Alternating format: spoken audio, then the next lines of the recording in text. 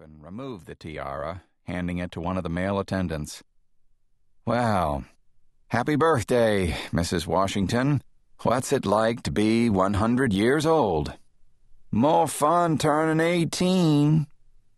I'd expected to be interviewing a drooling apparition.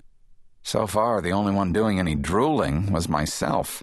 One of the partygoers was kind of attractive, auburn-haired, 30-ish, seamlessly fitted into lime green capris and precariously perched on 3-inch heels.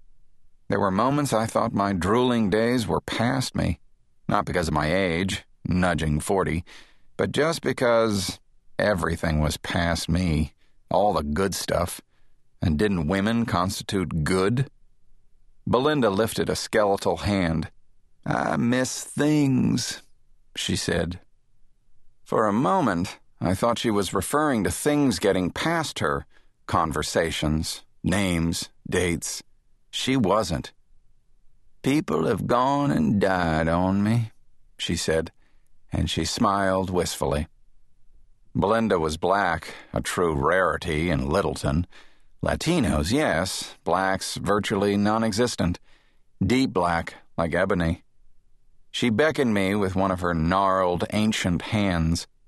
I wondered what had gained me this special privilege. Probably no one ever talked to her anymore, I thought. "People have gone and died on me," she repeated. "But one, he came back. My son." "Your son? Really? Where did he come back from?" "Huh? Told you. He passed on, long time ago, but he came back to say he forgive me." "Oh. Okay." I was tempted to ask what she'd done that needed forgiveness, but really, what was the point? "Looked old as me," Belinda said. "Your son?" "Yeah, he looked sickly." I said, "That's too bad." Belinda laughed, a soft, knowing laugh. I changed the subject. I asked her how long she'd been a guest of the home, where was she born, what was her secret to longevity, all the harmless questions you learn in high school journalism. I avoided asking her what family she had left, since, with the possible exception of her dead son, none had bothered to show. After a while, I became cognizant of the smell permeating the room, stale and medicinal. It became impossible to ignore the ugly stains in the linoleum floor, the melanoma-like cigarette burns in the lopsided card table. I felt like leaving. Mr. Birdwell snapped a picture of Belinda enclosed in a gleaming thicket of wheelchairs and walkers. I stuck my hand in and said bye.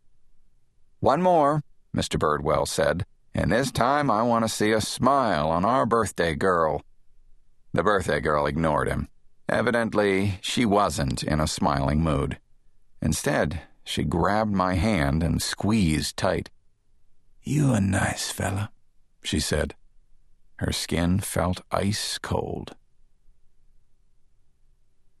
"We had a terrible accident just outside town." That's what Hinch's secretary said. It's a measure of fast approaching my 2nd anniversary in this town that when Norma said we, I thought we. It was official. Tom Valet, one-time denizen of fashionable New York City, had become a true Littletonian. "What kind of accident?" I asked her. "A smash-up on 45, she said. "A goddamn fireball." The sheriff had just phoned in the news, assuming Hinch might be interested in a gory car crash. If it bleeds, it leads, and all that. Hinch was currently at lunch. The other feature reporter, Mary Beth, was on maternity leave. There was an intern on summer break from Pepperdine, but he was nowhere to be seen. "Maybe I should go cover it." Norma shrugged her shoulders. This time I took a camera. Norma was right about the fireball. The car was still smoldering. It looked like a hunk of charcoal that had fallen out of the backyard grill. A fire engine, sheriff's car, and ambulance were parked by the side of the 2-lane highway. Another car was present, a green Sable. Its front fender was completely crumpled. a man I assumed to be the driver, leaning against the side door with his head in his hands.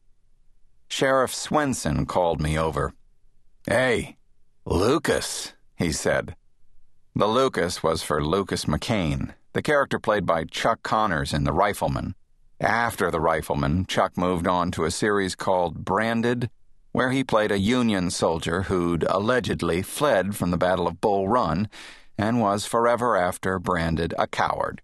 He drifted from town to town where, despite selfless acts of heroism, someone always discovered his true identity. You might imagine that'd be hard to do in the Old West. Not in the New West. Sheriff Swenson had Googled me. He couldn't recall the character's name in Branded, so he called me Lucas. It was better than liar. "Hello, Sheriff."